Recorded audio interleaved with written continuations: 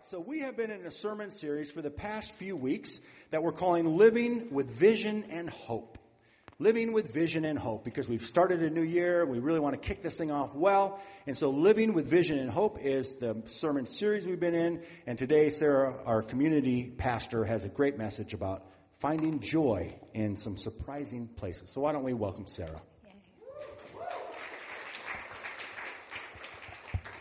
Hello, everybody. Happy to be here today. Although I am sharing unexpectedly, wasn't planning on this. Several years ago, Charles' dad was diagnosed with Alzheimer's disease. He's been suffering with that for quite a few years. And recently he took a turn for the worse. And then last week, on Tuesday, he passed away. So Charles and Caroline and the kids are in Korea right now doing the funeral process and taking care of details. This coming week, Caroline and the kids are going to fly back here, get in school, and kind of resume life. Charles is going to stay there for just a little bit longer in Korea, making sure that everything is wrapped up. So with them away right now and the grief that they're feeling, I'd like to start our morning by just praying together. Would you pray with me? Lord, together we ask that you would be with Charles and the entire Park family as they mourn the loss of their father. I pray that in the midst of their heartbreak, they would feel your peace and your incredible love for them. I ask that this time with extended family would be healing and comforting. May your love and your grace, your care and your comfort be poured out powerfully during this time. In Jesus' name, amen. Thank you for praying with me. But we're going to move forward nonetheless in our sermon series. Like John said, we're in week 4 of Living with Vision and Hope. And we're taking a look at about how we can approach this new year in a way that expands our life, that expands our sense of well-being, that expands our sense of feeling blessed. You know, feeling blessed is in vogue right now. A quick look at Facebook and Twitter shows how many people are #blessed. Have you noticed that? And in this social media world, saying you're blessed can be a way of boasting while trying to sound humble, right? Like college scholarship, #blessed. Unexpected raise, #blessed. Wonderful family, #blessed. Looking really hot in my workout clothes, #blessed. In fact, this mindset could set off a whole different Twitter and Facebook craze, #cursed. Dropped my iPhone, #cursed. Baby screaming in the middle of the night and won't shut up, #cursed. I have lived that one, and it really does feel that way. In fact, I remember praying, God, please, tonight I am so tired. Just make this baby sleep longer. And before I could say amen, the unnamed baby, I will not reveal which one it is, just would start wailing. And immediately I felt like God was cursing me in that moment by not answering my prayer. So blessing and the way we view it, and cursing the way that we view it, is a part of this old covenant mentality. And it is common to attribute our undeserved gifts as God's blessings, isn't it? But we've misused the word. The blessed life is not synonymous with a successful life. That's old covenant. According to the Keyword Study Bible, the Greek word translated to blessed is this, ta-da, which means to be fully satisfied. It means those receiving God's favor regardless of their circumstances. It's having everything you need to be content no matter what your situation is.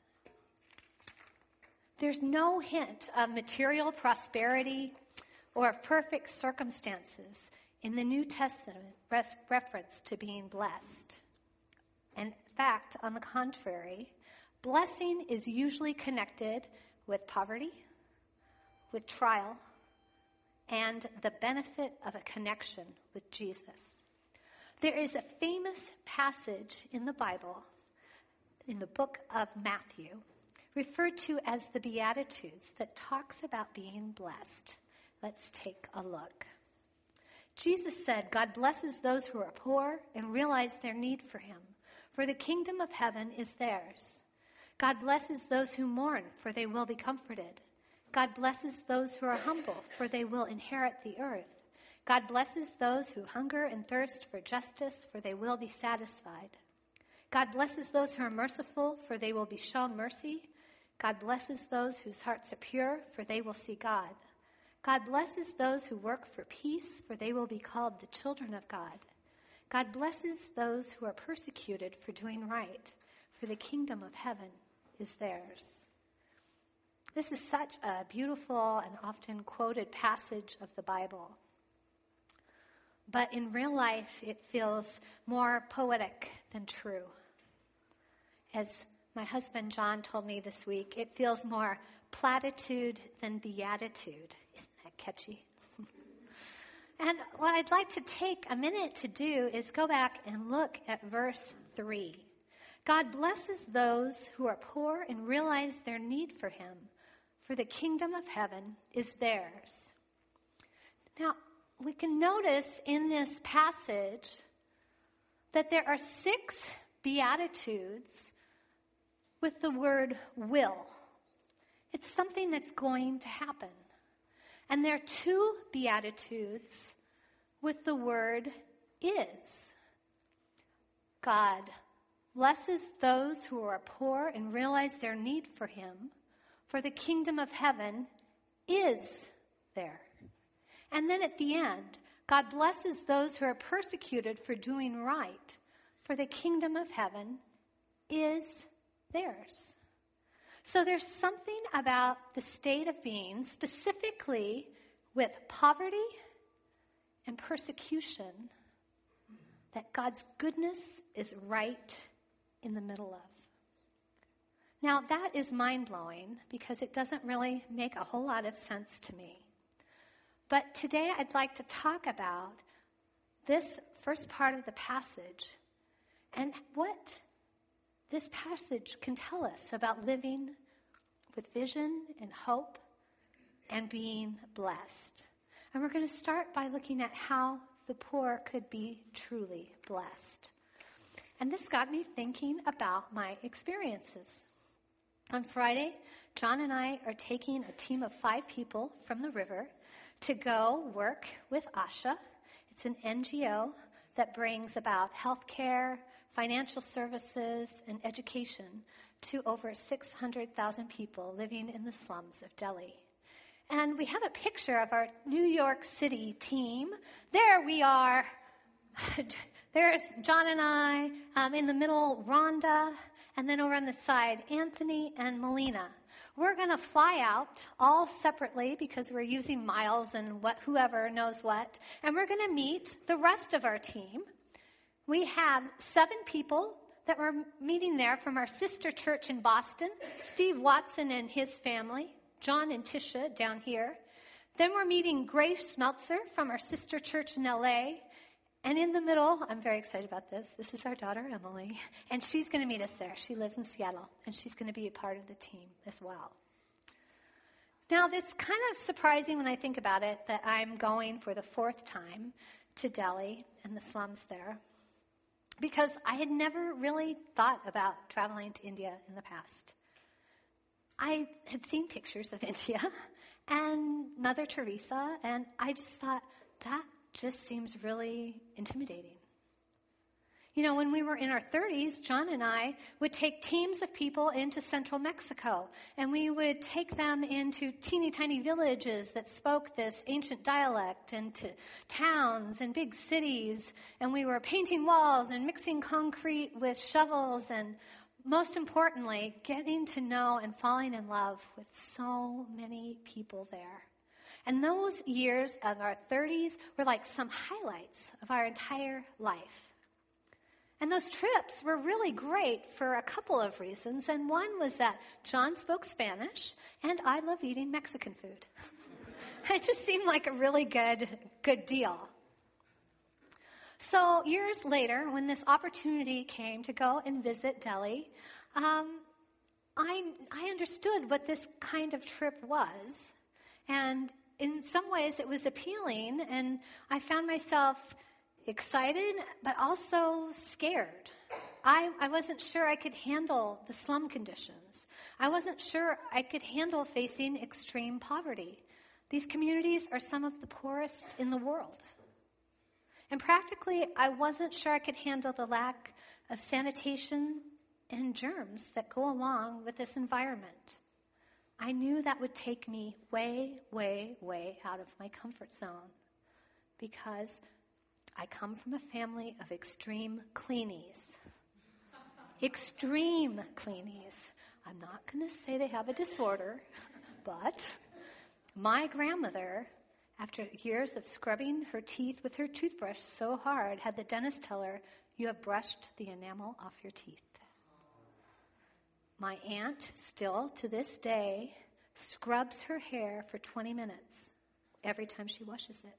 And I've said, "Aunt Carol," I shouldn't have used her name, I can't understand why it takes you that long. And she's like, "I can't understand how you do it in any less time." Okay.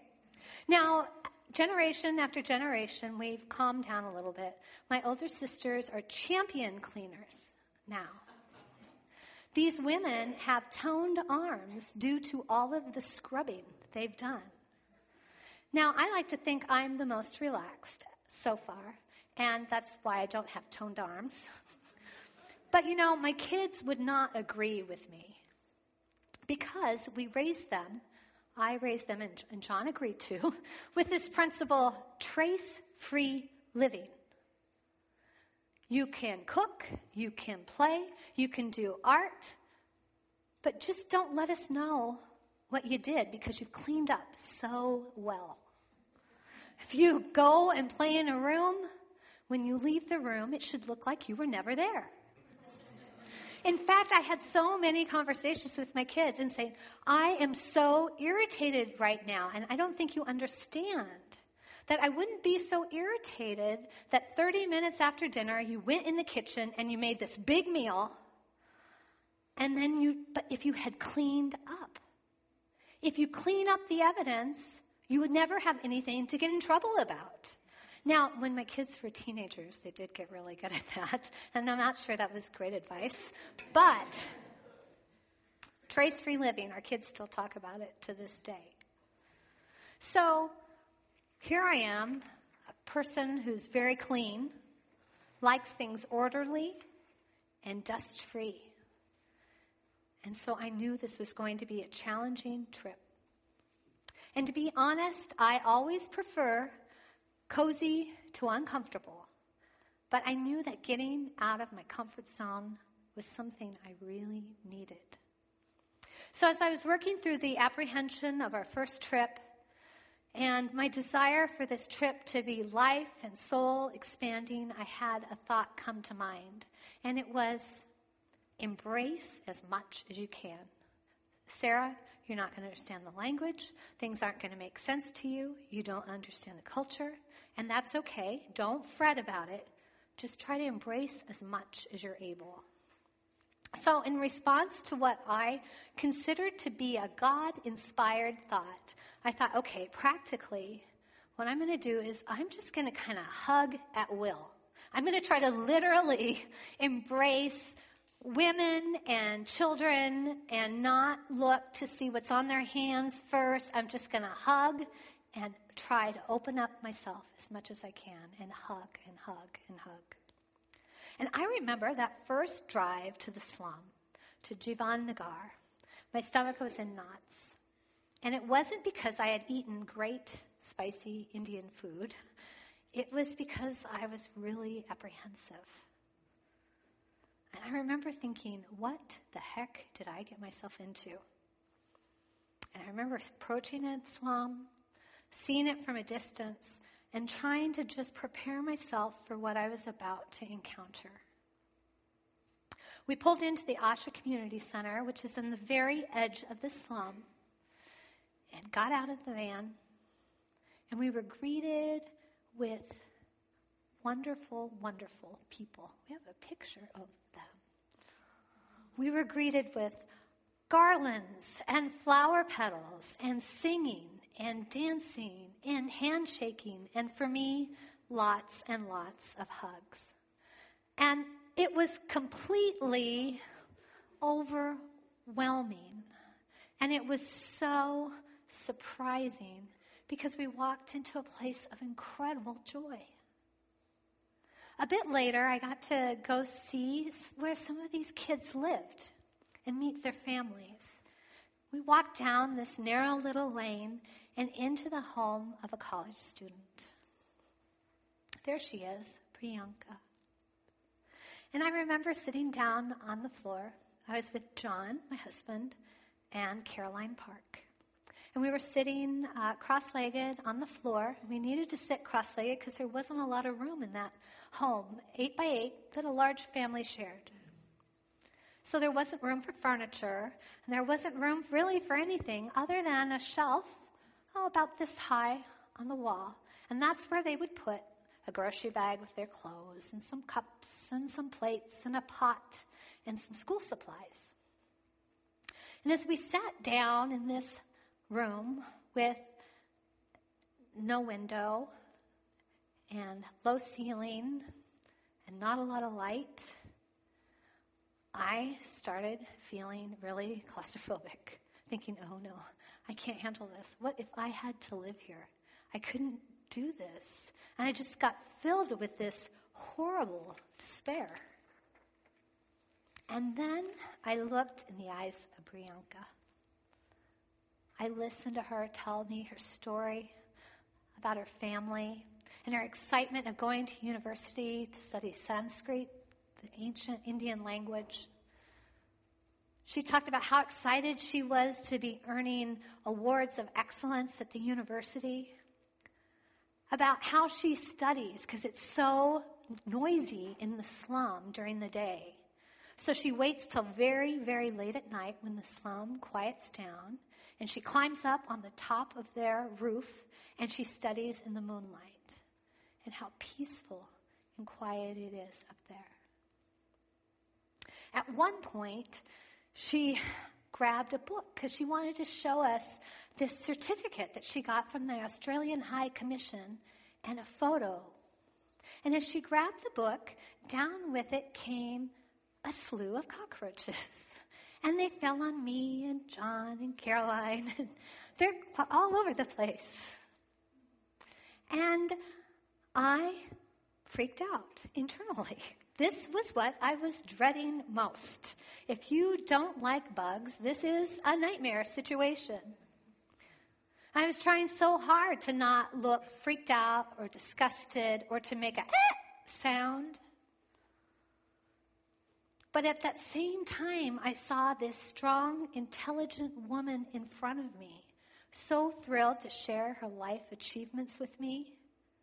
She proudly showed us the certificate and a photo of her with the Australian High Commission, her face beaming, full of joy and hope. And right there, I was reminded of a verse in 1 Samuel. God raises the poor from the dust, lifts up the needy from the garbage pile. God sits them with officials and gives them seats of honor. I saw that truth right in front of me.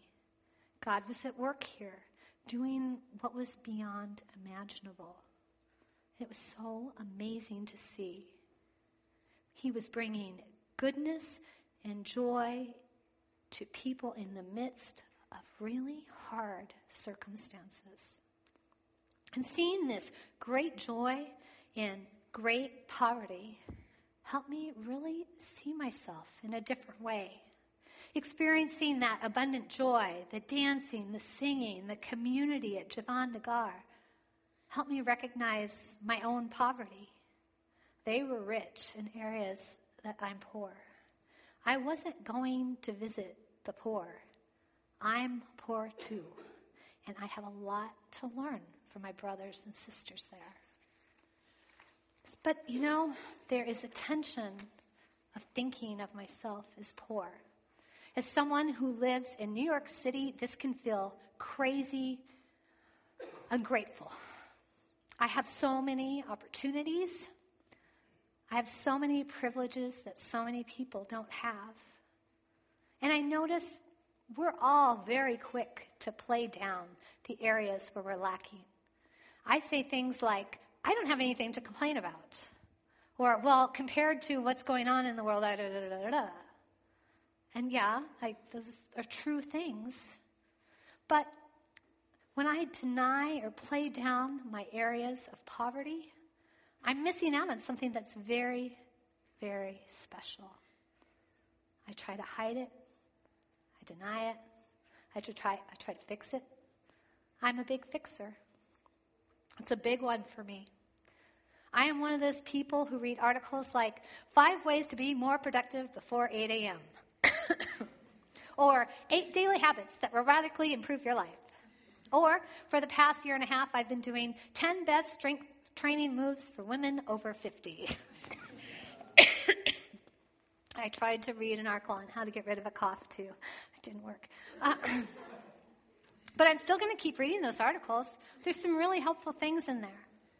But there are some areas I'm not really going to be able to fix. And when I'm faced with those areas, I can be really mean and harsh to myself. I beat myself up for not doing better or more or whatever it is I think I should be doing. Recently, I was in that mindset, and I was giving myself a really harsh talking to about how I was a loser and how I needed to shape up. And in my mind, I heard a thought that sounded like something God might say. In a very gentle and calm tone, I heard, Sarah, you're human. That was actually a surprising thought to me. I know I'm human, but honestly, I expect better of that. I expect so much more of that for myself. I want perfection. I want everyone I meet to like me. I want everyone to respect me. I want to come across as if I'm perfect. But trying to cover up my poverty can get in the way of experiencing the really good stuff from God. In 2 Corinthians 12:9, we read, "The Lord said, 'My grace is all you need. My power works best in weakness.'" So, I have an idea, maybe our first practical suggestion, something you could try this week. If you recognize you're being harsh with yourself, take a pause and try saying, I'm human. Thank you, God, that in my weakness, you're strong. Try that this week, maybe over and over, and see if it leads you to something better. I've learned that embracing my humanity and getting real with my weakness, I open the door to wonderful, uplifting, joyful God experience. And then once we're ready to admit, okay, I'm human, it's easier to admit we're poor. I love this quote from the Jesuit priest Henry Nouwen. How can we embrace poverty as a way to God when everyone around us wants us to become rich? Poverty has many forms. We have to ask ourselves, what is my poverty? Is it lack of money, lack of emotional stability, lack of a loving partner, lack of security, lack of safety, lack of self-confidence? Each human being has a place of poverty. That's the place where God wants to dwell. How blessed are the poor. This means that our blessing is hidden in our poverty. We're so inclined to cover up our poverty and ignore it that we often miss the opportunity to discover God who dwells in it. Let's dare to see our poverty as the land where our treasure is hidden. the land where our treasure is hidden. Treasure in our poverty. That's what I see in Javan Nagar. That's what I want to see in my life. That's what it means to be truly blessed. So I wanted to throw out some ideas that maybe you could try this week to help you experience this kind of blessing in your life. The first thing, after you've decided, okay, I give up, I admit it, I am human. Next, it's, what is my poverty? If it comes to mind right now, maybe you'd want to jot it down. Is it lack of security, lack of safety, lack of a loving partner? What is your poverty? And then the second one is really important if you do the first one. And it's ask God to help you find your blessing in the midst of your poverty. We're not looking for our poverty so we can wallow around in despair in it and just feel awful. Who wants to do that? That's not the point. We're looking for it because joy is there, because God is there. God's greatest blessing always rests in God himself. When we have that, we're #blessed. A wise person once said, happiness depends on happenings. Joy depends on Jesus. So another idea, maybe you'd like to try. Try doing something outside of your comfort zone. We tend to stay where we feel cozy and where we don't have to face our poverty. Doing something a little uncomfortable can help us face that area we're lacking, the place where God's there and is really, really strong. What would be some ways that you could do that this week? You know, you don't have to think of some really huge way, like having buckets of cockroaches poured over you or something like that. Maybe it's a small step. But I think it begins with this idea of, you know what? A cozy life shrinks down and down and down. And when we're out of our comfort zone, that's how our life expands.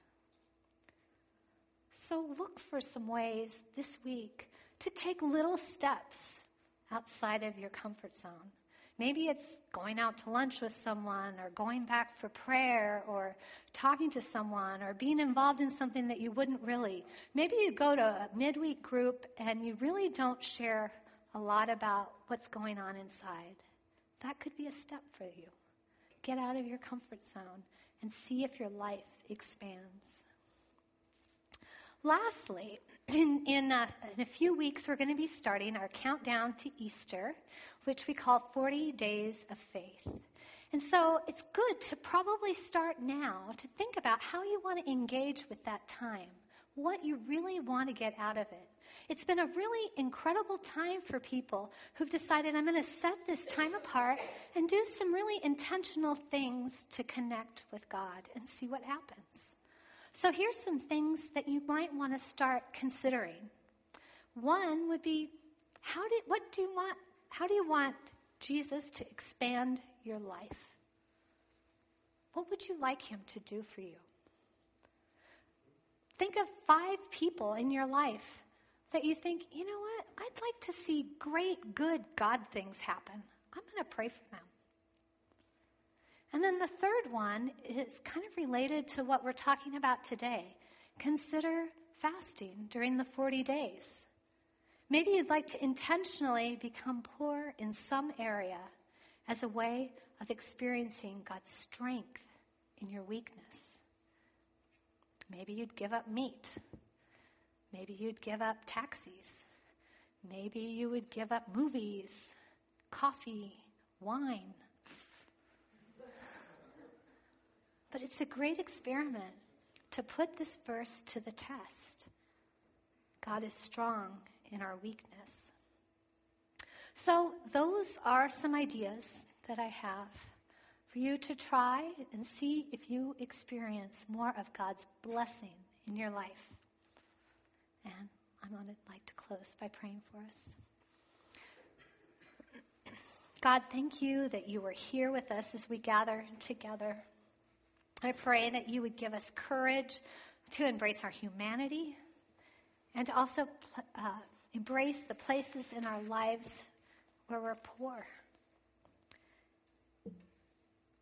Trusting that you will be there, bringing the kingdom of heaven right there in the midst of it. Your hope and your goodness and your joy. In Jesus' name, amen.